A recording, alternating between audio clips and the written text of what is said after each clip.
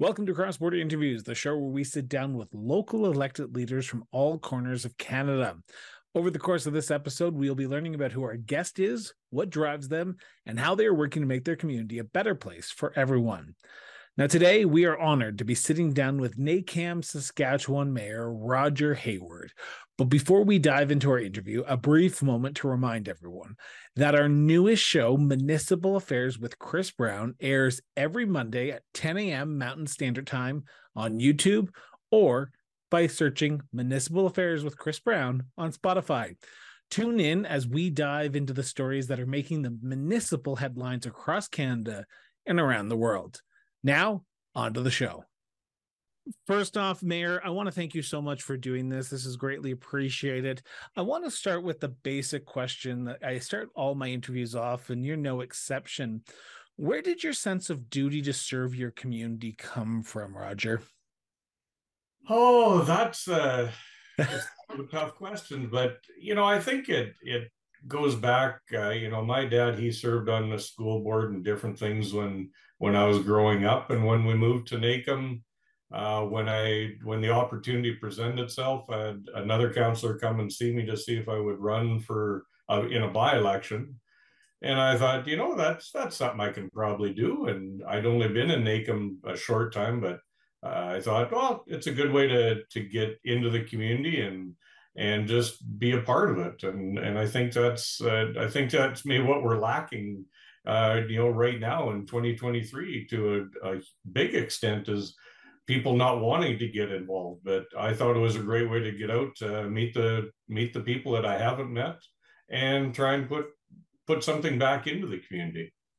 So I want to dive into what you just said there in a few minutes, but I want to stick on who you are and get to the crux of who Rodger is.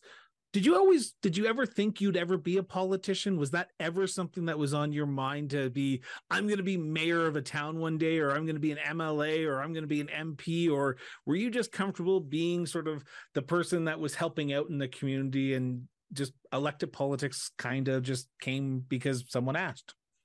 That's pretty much what it was. It somebody asked, and okay, well, it sounded interesting. I like that type of thing, and I've always been in sales and that type of thing. So it's kind of a natural thing. You want to meet people and talk to people and learn the stories and be involved in the community. So no, I'd never aspired to be a politician. It just kind of I grew into it, I guess.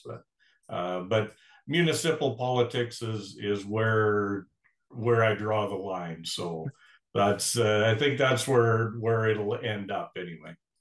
What was the draw to municipal politics? Because you kept on coming back to it. You don't continue to let your name stand if you don't enjoy it, but you also don't let your name continue to stand unless you don't feel like you have something to contribute to your community. What was the desire to continuously put your name forward? Because, and then correct me if I'm wrong here, you've been on, if I'm not mistaken, 5 terms now? Well, partway in there were 3-year terms, then they turned to 4, so it's hard to talk in terms of terms. But I got on council in 1996, so yeah, I've been involved in for a long time and in our town and on council, and I think it's a great way to promote your town and work with your town and try and make it the best you can make it. My first son was born in 1996, so it's I think all of us on council, no matter where we are, you want to make your community a better place for your kids and grandkids, and that's kind of just how it stayed, and it's been a progression, through that, getting involved in SUMA and provincially and federally. But I think the crux of the matter is you do it for your own community to make it the best it can possibly be. You have probably seen some changes over the time that you've been elected to municipal council with the changes of provincial governments, the changes of federal governments. What's been the biggest change municipalities have had to address over the last 10, 15, 20 years that you've been on council, and what do you see the future of municipalities being like as we head into sort of this unknown economic turmoil that we're in right now nationally? Right. That could be a loaded question, but yeah, I think we all struggle right from the time I got on council till today is your infrastructure, making sure you're meeting the basic needs of your population. And of course you want to try and grow your business base and make sure you have the things that attract people to your community, and that's getting harder and harder in communities our size as well. We're only 650 people, and so you're competing with the larger centers around you, but you also offer things that those larger communities can't offer.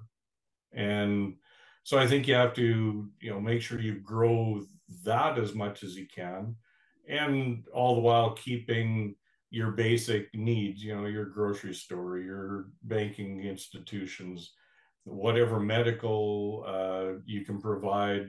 That's getting harder and harder as well. But your basic services, fire, ambulance, that type of thing. And it's hard. The infrastructure is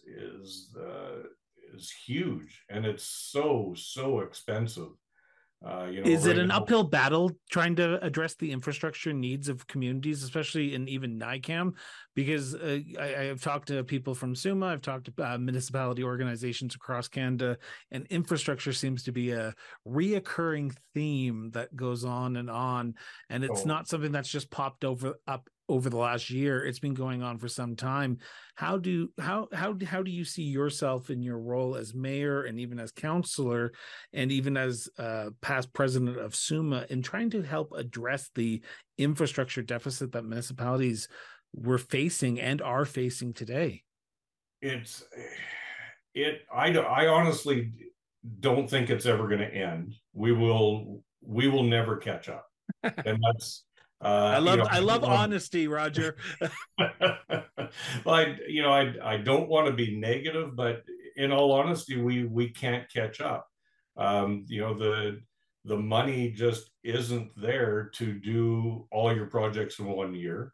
There isn't enough people to do the work all in one year, or even in 5 years. So you have to spread everything out to make your payments manageable from your tax base, because you can't all we see what's going on in the city of Saskatoon, the battle they're having trying to find a way to balance what they need to do. It's no different in a small town. We just deal with different fewer zeros. But you can't put the burden on your taxpayer all in 5 years. And we're looking at a sewer lift station replacement and sewer line upgrading, and that's $1.5 million for a community of 680, and that's just your sewer system. We've got a water plant that's going to need replacing in sometime in the next, well, it should be done within 7 years, but it's probably going to be 10 years out. So you try and maintain what you've got. Well, those repairs are getting costly every year, and the people that do that type of work, there's not many around. So it's even a struggle to get companies to tender on your projects in a smaller community, because their costs are higher to come out here. So that just flows downhill. So your costs end up being higher. So the infrastructure deficit, I don't think will ever be addressed fully. It's an ongoing project that we'll all have to just keep managing and keep doing to the best of our ability. You have been on council for some of the biggest downloads that we have seen probably over the last 10, 15 years. And municipalities are being asked to do more with less money right now, or even with the same amount of money, just more things added onto their list. Um, Right.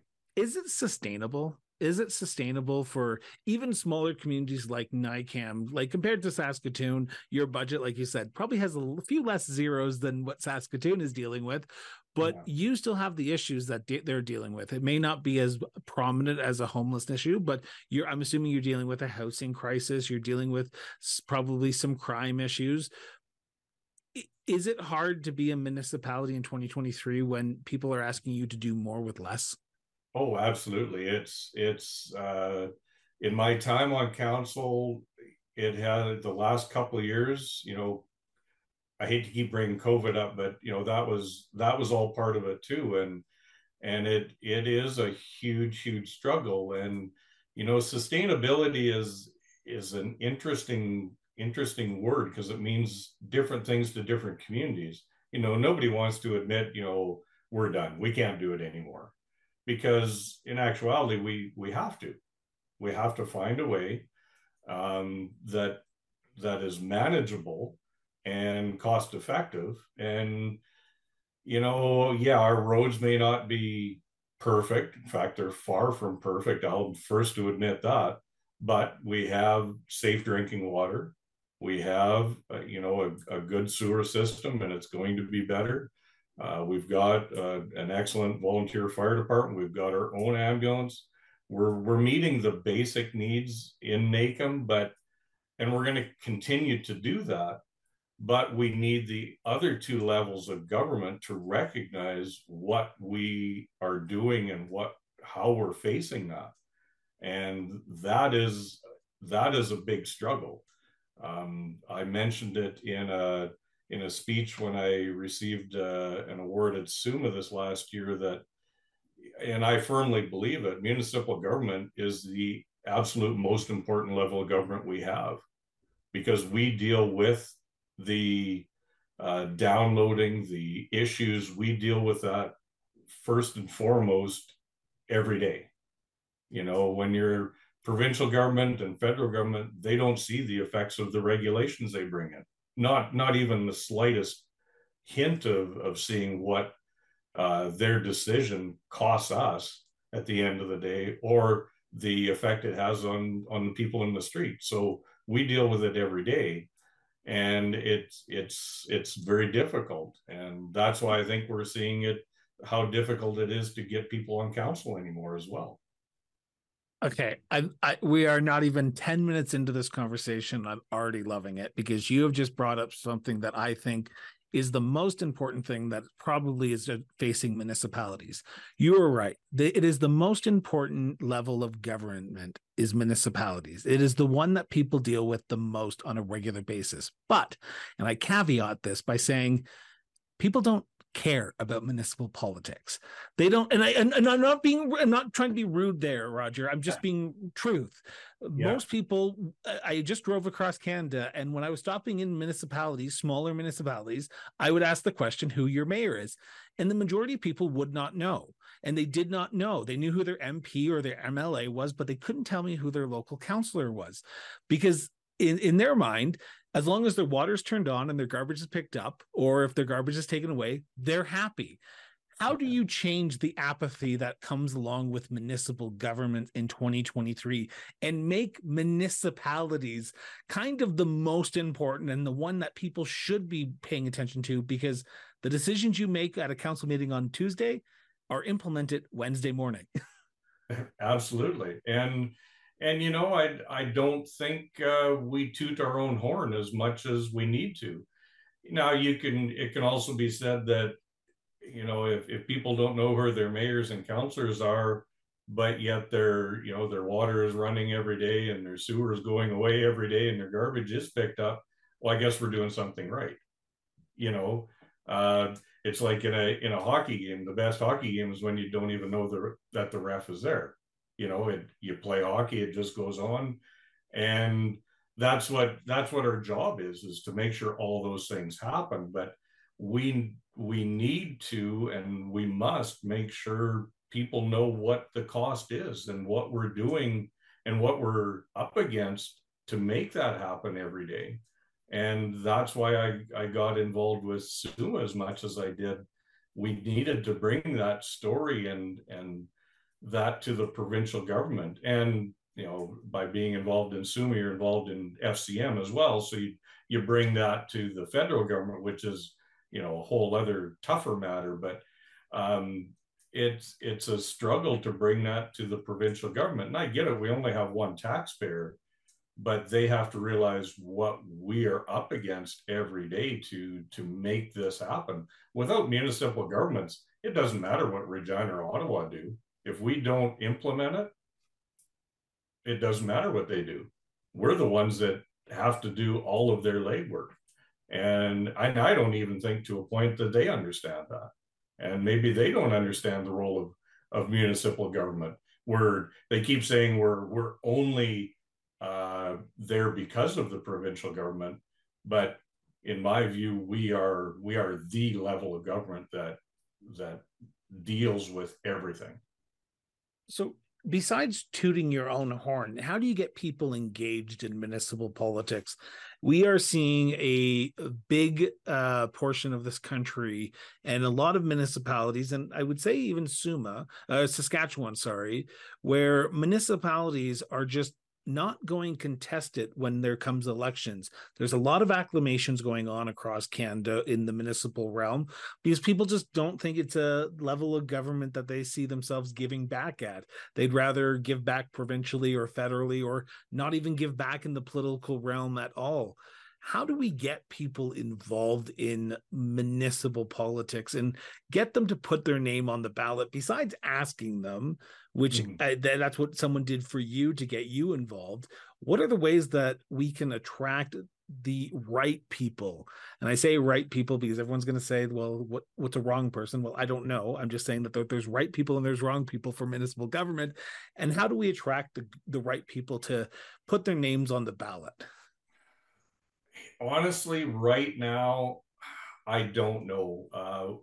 I've seen the change, where social media has come in, and I think that alone has scared a lot of people from putting their name into the public view. It's no different than federally and provincially, municipal wise. Why would you put yourself out there to be hated upon on Twitter and Facebook every time you say one word that one person doesn't like? So the haters, I don't like saying that, but that's what it is on social media, I think, are making it so the good people that want to do good things for their community or province or country, it's making it very tough for them to want to put them and their family in front of everything like that.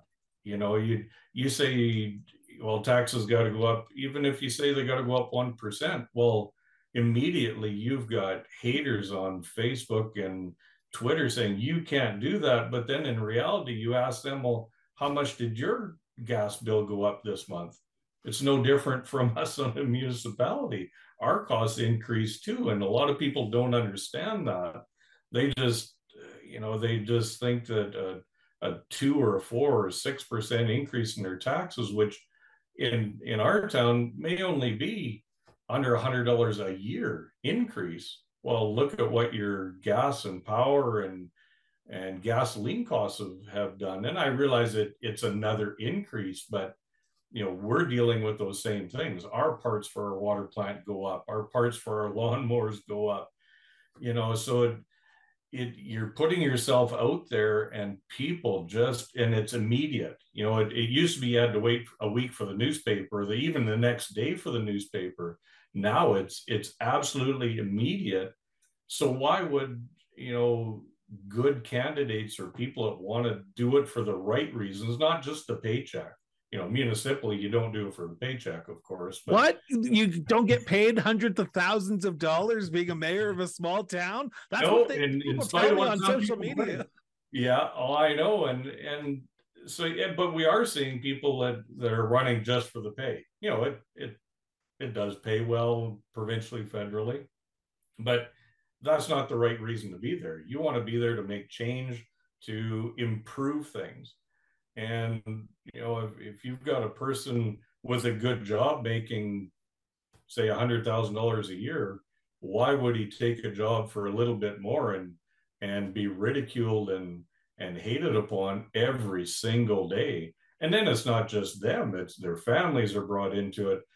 At the end of the day, I see why some people are saying I'm never getting involved because of that.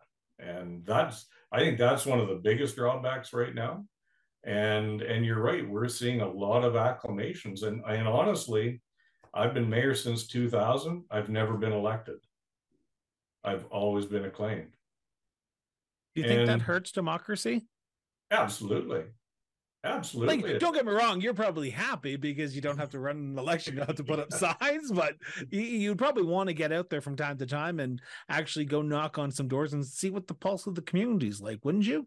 Absolutely. You need to know what you're doing right and what you're doing wrong. And the apathy is just it's amazing, and we're seeing it, provincially they're getting their MLAs nominated in the nomination meetings and that.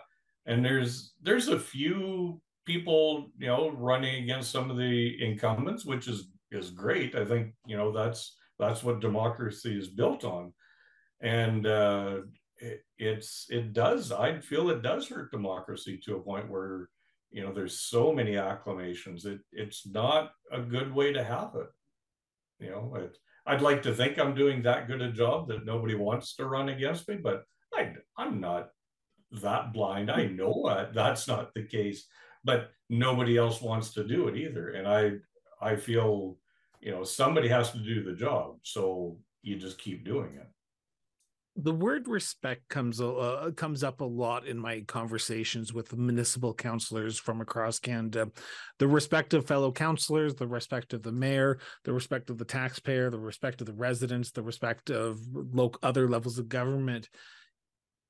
How much respect do you put on I'm going to rephrase this question actually. What role does respect come into play at the municipal level for you, and how do you see yourself in addressing respectfully the people who may disagree with you, the quote unquote haters on social media? Because while they may hate the decisions that you've put into place, you have to respect them as the taxpayer, that their voices have the right to be heard. Do you not? Absolutely. And we pay very close attention to that, when we get letters to the council and, everything else complaining, we take the time to look into it. But I also see so many times that there is no respect. They create fake accounts and they just blast whatever level of government they're mad at that hour, and they don't put their name to it. Quite a few years ago, we decided on council we're getting a lot of complaint letters and nobody would sign them. Well, it's tough to address a complaint when you don't know the whole story or who's complaining. So we said, no problem. You want to complain? We've got a complaint form. You sign it. It'll be addressed at council. And surprisingly, the amount of complaints went down because they don't want to put their name to it. Well, that's lacking a little respect on their side as well. And but it does play a huge part. And my time at SUMI, you hear about different councils and how some of their meetings went with the councillors and mayor not respecting each other, and that you cannot run a council that way. You simply can't. And by that token, I feel you shouldn't be running for council if your only thought to why you're running is because there's a pothole in front of my house that's been there for 5 years, and my sole job is I want that filled, and that's the only thing I'm worried about. That's the wrong reason to get on council, because they're not looking at the entire community. And that's what a lot of people don't understand is, or they maybe understand it, but they don't care about it. They're worried about their house and their little world on their property. And they don't realize that as councillors and mayors, we have to look at the entire community. Yes, it'd be nice to pave your street. I would love to do that. But in reality, there's only 3 cars a day going down your street, where we've got another street that has 200 going down, so you have to prioritize. And a lot of people don't understand that. And so You have to respectfully listen to them, though, right? Because they have the absolutely. right to, Yeah. and I say bitch and complain as much as the next person. Pardon my French for anyone who's listening. I apologize for that word, but Yeah. you have to listen to them because they Yeah. have the right to want those issues addressed. Um, Absolutely. we are literally almost a year away from the next municipal elections in Saskatchewan. From what I understand, if I'm not mistaken, they're in October, beginning of November, Right. Yeah. 2024. Yeah. Um, what should prospective candidates be doing right now, like right here, right now in 2023, if they're interested or even like on the fence about putting their name forward? What should a prospective candidate for mayor or councillor in Naicam, sorry, or even across Saskatchewan be doing at this moment to sort of figure out if they would be a good fit for municipal politics? I think first thing is go to a council meeting. And it's, Shockingly, I'd be surprised if a lot of people I've talked to actually went to a council meeting before they actually got elected. oh, I know, but that's the simplest way. One, it shows you the process because a lot of people don't understand, the process of a counseling, that there's rules that you must follow and legislation you must follow. And so you go to a council meeting, you'll start to learn that. You'll learn how decisions are arrived at, and you'll see if that's up your alley to do. Next, reach out to a mayor or councillor. Some mayors and councillors may not want to talk to you about running against them, but I think a vast majority of small urban municipalities, that wouldn't be a problem at all. You have a question about council and how it operates, phone one of the councillors or the mayor, or stop in the town office, talk to the administrator. They're an absolute wealth of information that you can learn a lot from talking to them. And so, it's as simple as do a little bit of background, do a little homework to see if it's what you want to do. And I would encourage a lot of people to do that because we have to have councils. And if if you don't elect a council, well, then the government steps in. You don't want that. You do not want that to happen. The provincial government doesn't want to do that. So, elect the people in your town. And, but when you're running, you have to realize that it's for the entire community, not your little project or your one thing that you want changed. You have to look at it more broadly. You think that, I'm going to paint a broad stroke here, and I apologize to anyone in my generation who's listening to this and is about to yell at their computer screen or yell at their car radio if they're listening to this driving on the highway. My generation wouldn't really like, and I'm kind of a unique oddity. I follow municipal politics. I enjoy municipal politics. I worked in municipal politics. I know the difference between what a councillor can do and can't do. They are there to direct policy and set the direction. Administration is there to actually implement it and actually do the things. There's a lot of people in my generation and even the younger generations who think they can get elected and just sort of direct where the grader should go and what the water plant operator should be doing to make sure that the water is going to the correct houses. Do you find that most people who are getting elected today, and I'm painting a broad stroke here, sort of want to be in the administration of the policy instead of setting the policy that they're actually supposed to do as a municipal councillor?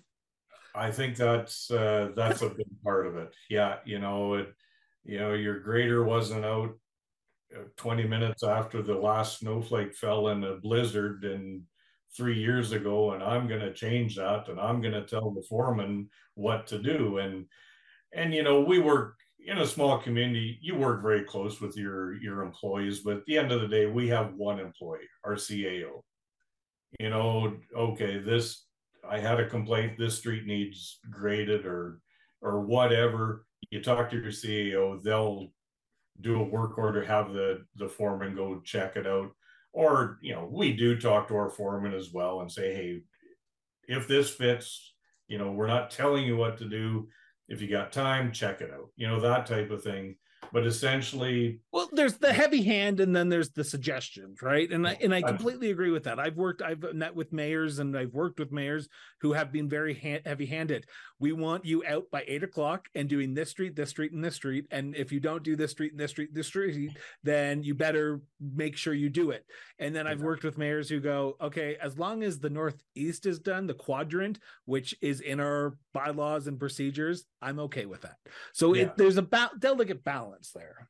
Yeah, absolutely. And when you get councils that are doing the heavy-handed approach, bypassing their administrator and going directly to the employees, those are also the ones that are having trouble getting administrators and CAOs, because it makes their job extremely difficult to do, because all of a sudden they'll start getting questions from the foreman. Well, so this counselor told me to do this, but you told me to do something else. So that's why you have that streamlined approach where we set the policy, your CAO carries it out, and that includes dealing with the employees. I want to talk about the role of council and CAO for a second because you brought it up, and I want to just get your sort of 10 cents on this before we turn to the next subject.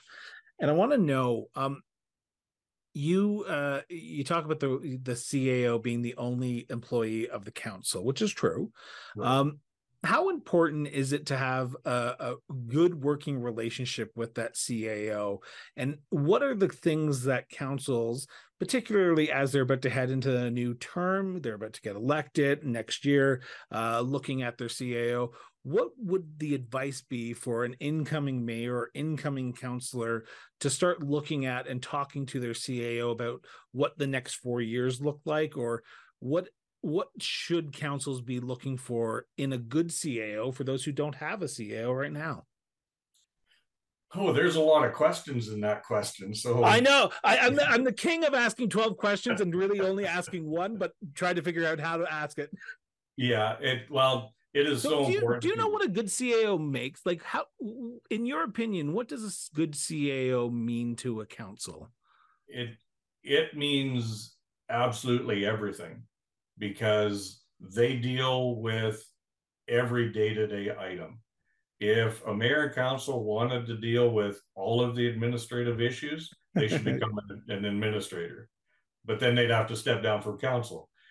So having that relationship and having a good qualified CAO is so important, because they know what the vision of council has been by the bylaws and policies that have been passed, and the grants that have been applied for, and the projects that have been approved and are upcoming. Maybe not this year, maybe not next year, but in 3 years we're going to do this project.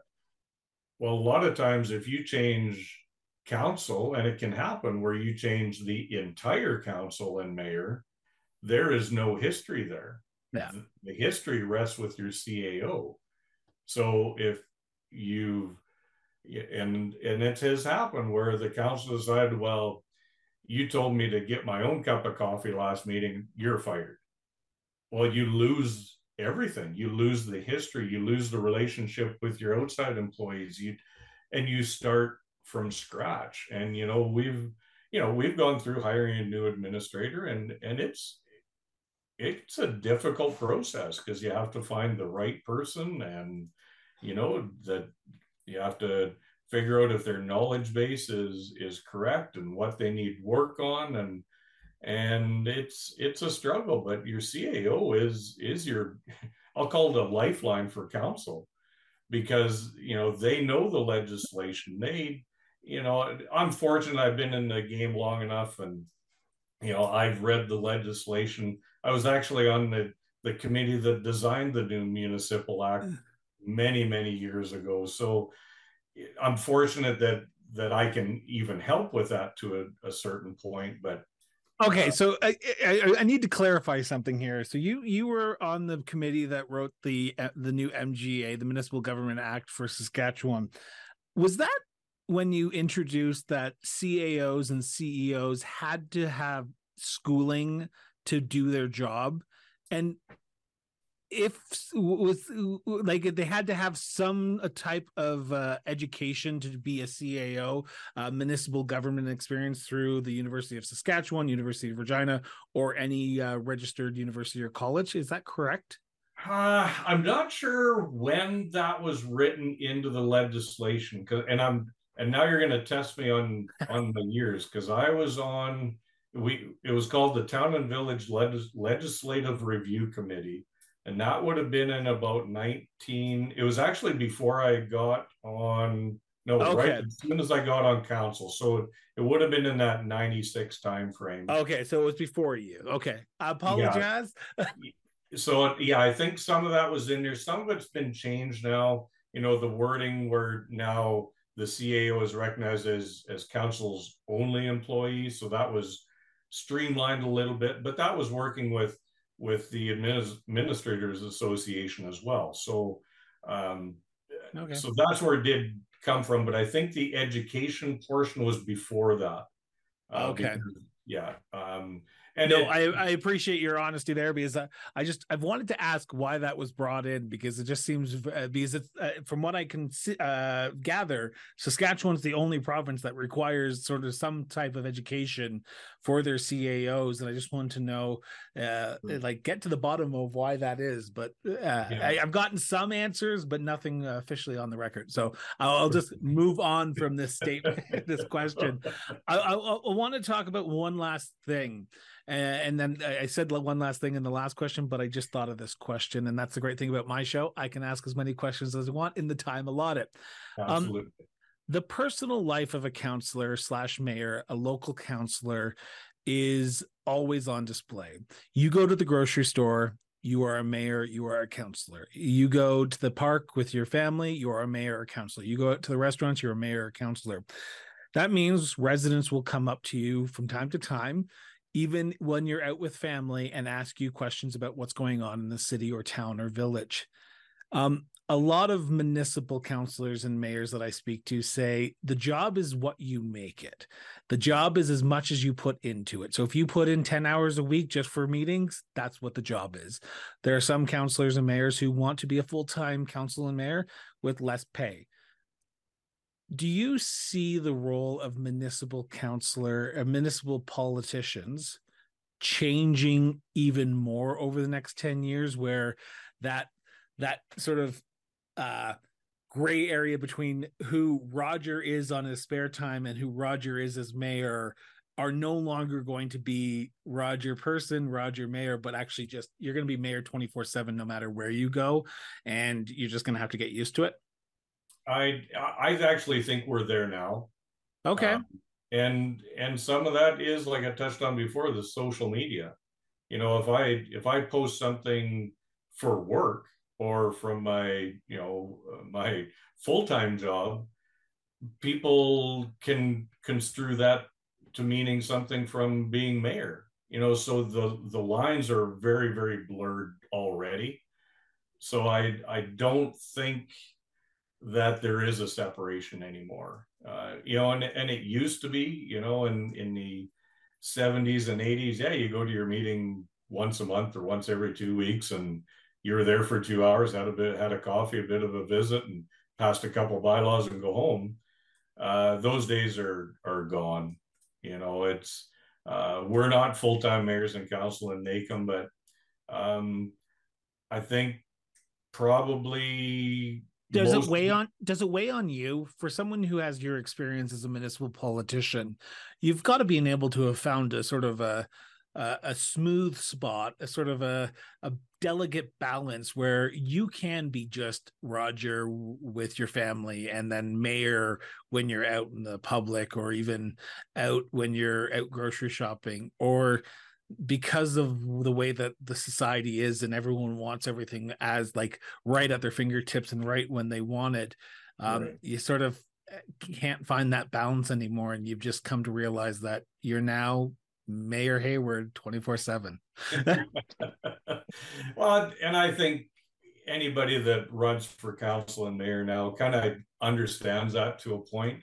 It does change how you view things and how you're viewed in the public eye. So you have to be mindful of that. And yeah, I've done it long enough. It doesn't bother me uh, anymore. Made, and I'm not sure if it actually ever did. Because that's just the type I am. But it does weigh on some people. Absolutely. I've heard it from many counselors and mayors that at SUMA conventions over the last how many years that, geez, I can't even go downtown to have a cup of coffee, and they're right.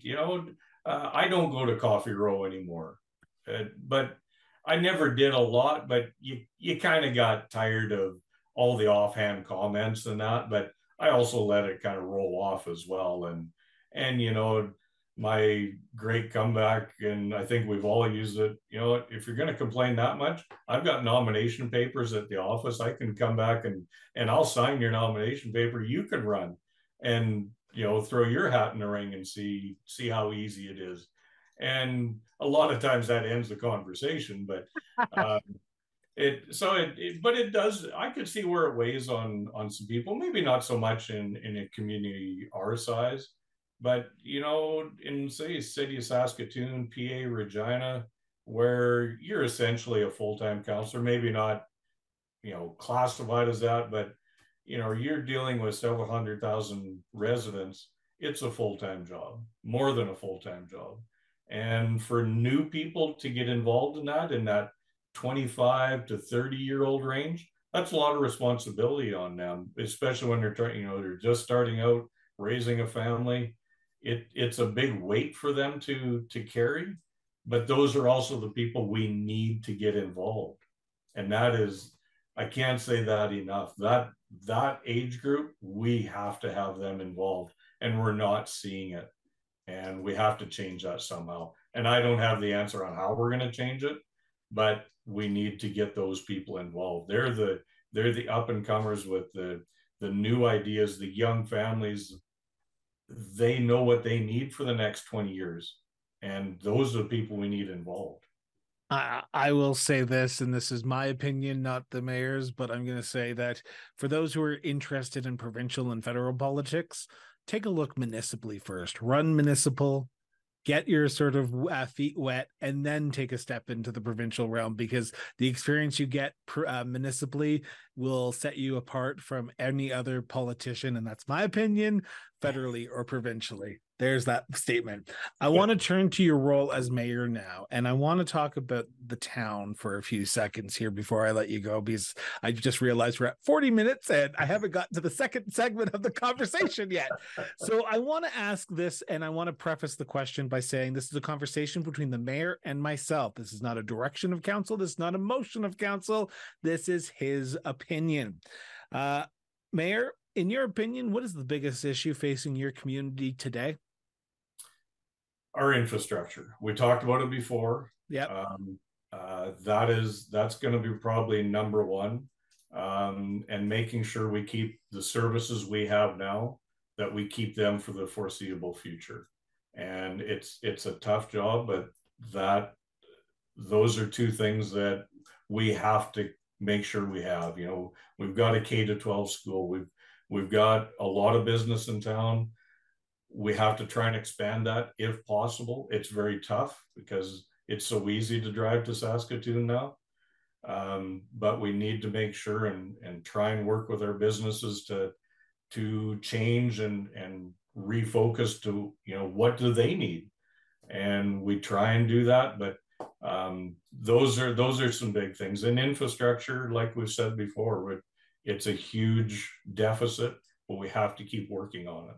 And we have to be able to keep that up, because the minute you don't have good water, good sewer, fire department, police services were already struggling there. But when you start losing that, you start losing people. You there's a financial reality that we have to talk about here for a second, because municipalities don't have an endless supply of money as much as most people think they may.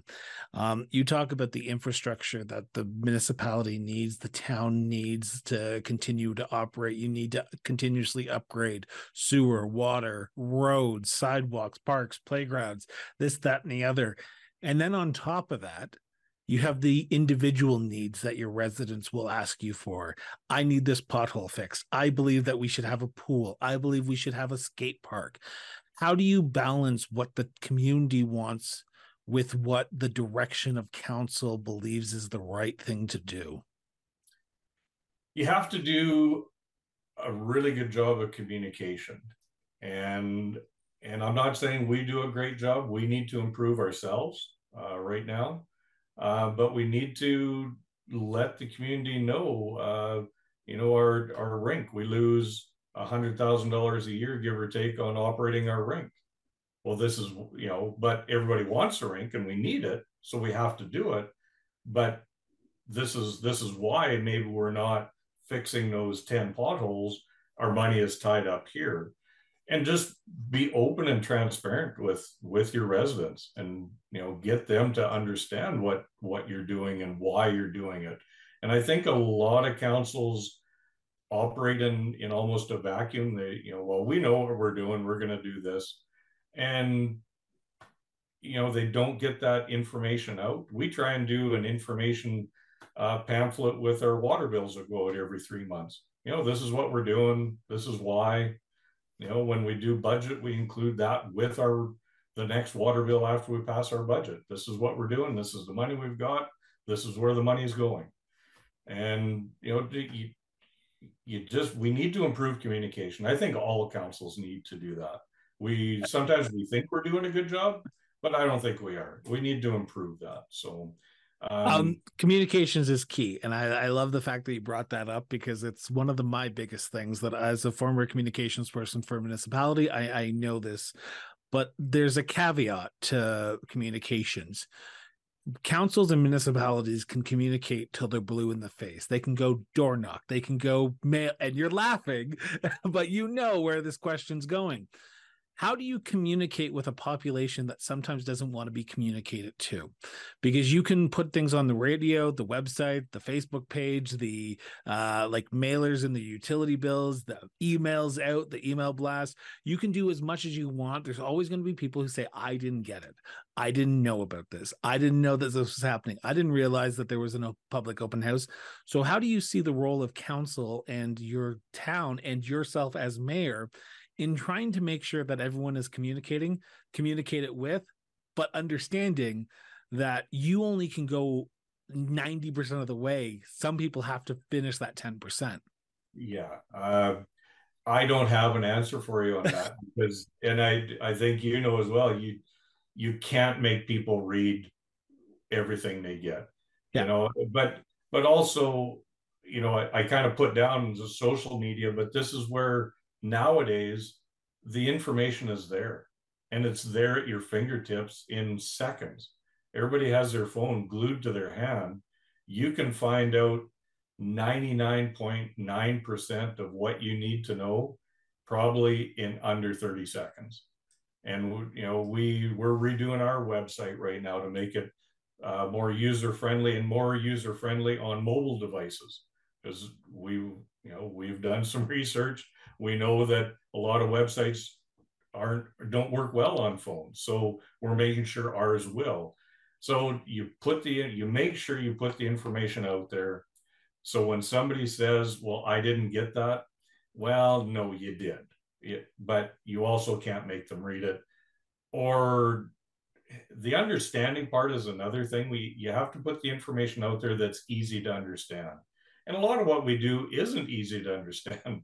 There's days where I'm trying to figure out what the heck that means. But how many acronyms do you deal with on a regular basis as a mayor? Because that's my hardest thing to keep track of. Oh, I know. Yeah, that is a pet peeve. But some of the names are so long that you can't remember them either. So, but I think it is very tough. You can't make everybody read what you've put out there. But in today's world, the information is there if they want to look. That's the key, if they want to look. I And want. Oh, go ahead. Finish no, up. no, that's fine. Yeah, go ahead. Okay. I want to turn to my last subject here because I am just cautious of time because I know you are a busy person and you probably want to get back to your regular job besides being mayor for an hour. I want to talk about my favorite subject, and it's a subject that's near and dear to my heart because I believe that we don't do it enough here in Canada. We don't promote enough of it here in Canada. Tourism. Tourism in our local communities is at an all-time low, I find. I just drove across Canada visiting small town Saskatchewan, small town Manitoba, small town Ontario, Quebec, and even Alberta. And I want to know from you, what are the tourist spots that you would highly recommend in your area of Naicam? Oh, we've got a lot actually. Even very close to Naicam, we've got our golf course. Small little 9-hole golf course, artificial greens, but we've got a group of young, I'll say mostly guys, but there's some ladies involved in it as well that came together because they saw it on the decline. The town, it's a struggle for us to do much with it. They stepped up and they've done a phenomenal job. They're doing tournaments. They're doing a night golf here coming up in September. They've done a great job. So we've got a great golf course nearby. We've got Lake Sharon close by that another new group got involved there, brought it back up to where it should be. We've got Greenwater Provincial Park, 45 minutes from Naicam. We pull our camper out there every summer for 3 weeks, and that's where we go because it's close enough to home that it's so nice and it's a great park. And we've got golf courses all around us. We've got great regional parks we've got, I should have counted, but just off the top of my head, we've probably got 3 or 4 regional parks within an hour drive. We've got as many golf courses as you want to go within an hour's drive. So there's lots to do locally that doesn't cost a lot, that's easy to get to. But you're right, tourism is falling. And I don't know, I think it was even falling before COVID because we were seeing the costs of all that go up, and now with where we are financially in our country, the price of gas is unbelievable and getting worse. So it's I just tough. drove across Canada. I know.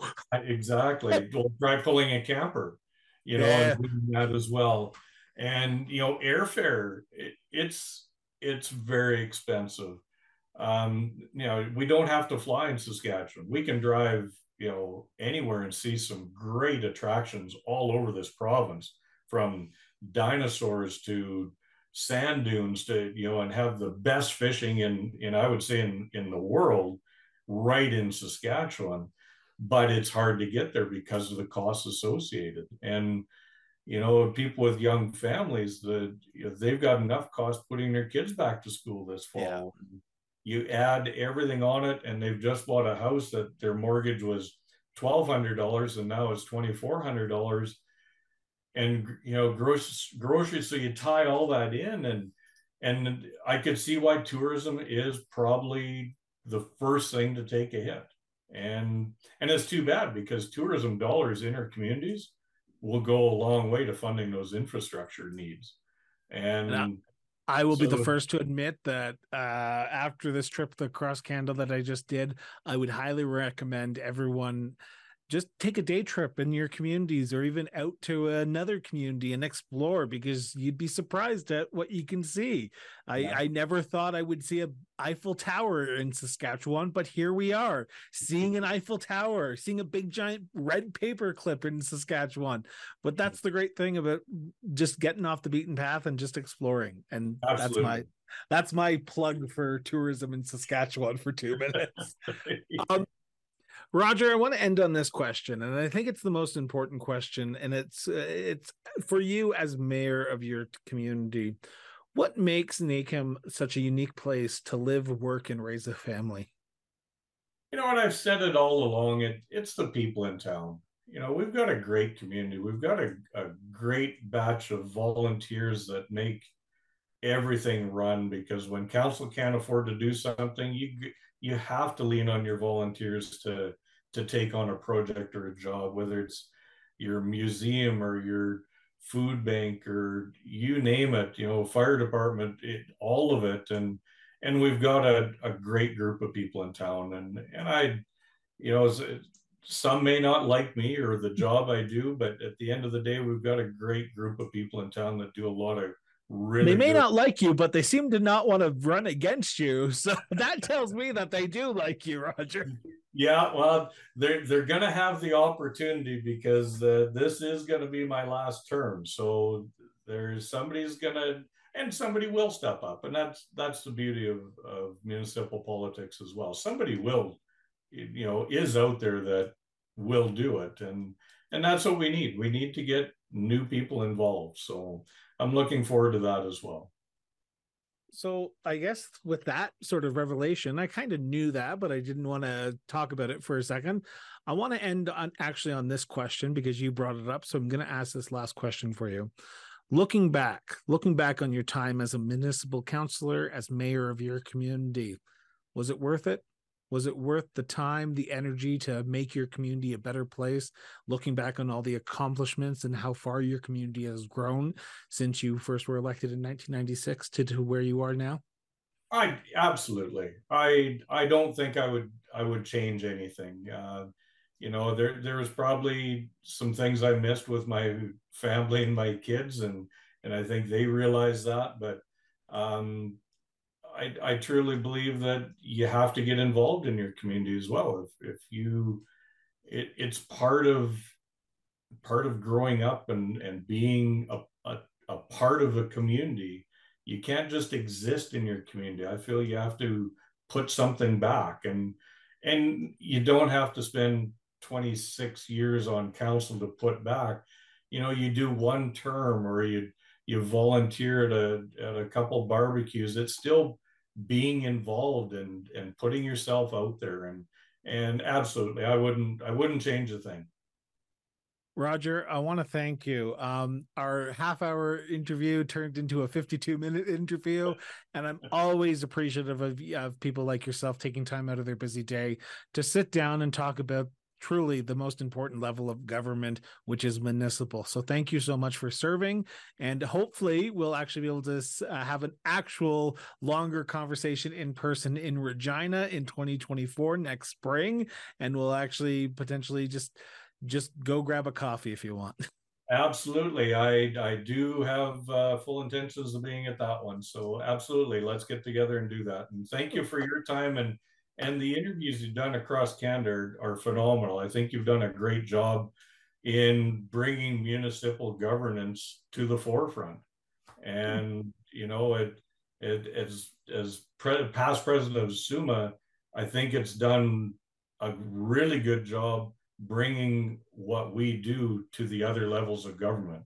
Uh, that's a whole other interview segment I think we could talk about. But I'm a person who looks at numbers and statistics, and for some reason, I'm not trying to toot my own horn here, but always the second largest area that my show is listened to is the Ottawa region. So I'm not sure if that's a good thing or a bad thing. I'm thinking I have the ear of Justin Trudeau, Pierre Poilievre, and Jagmeet Singh, but I guarantee you they aren't. Thank you, Rodger. Thank you very much, Chris. Thank you for joining us for another episode of Cross Border Interviews.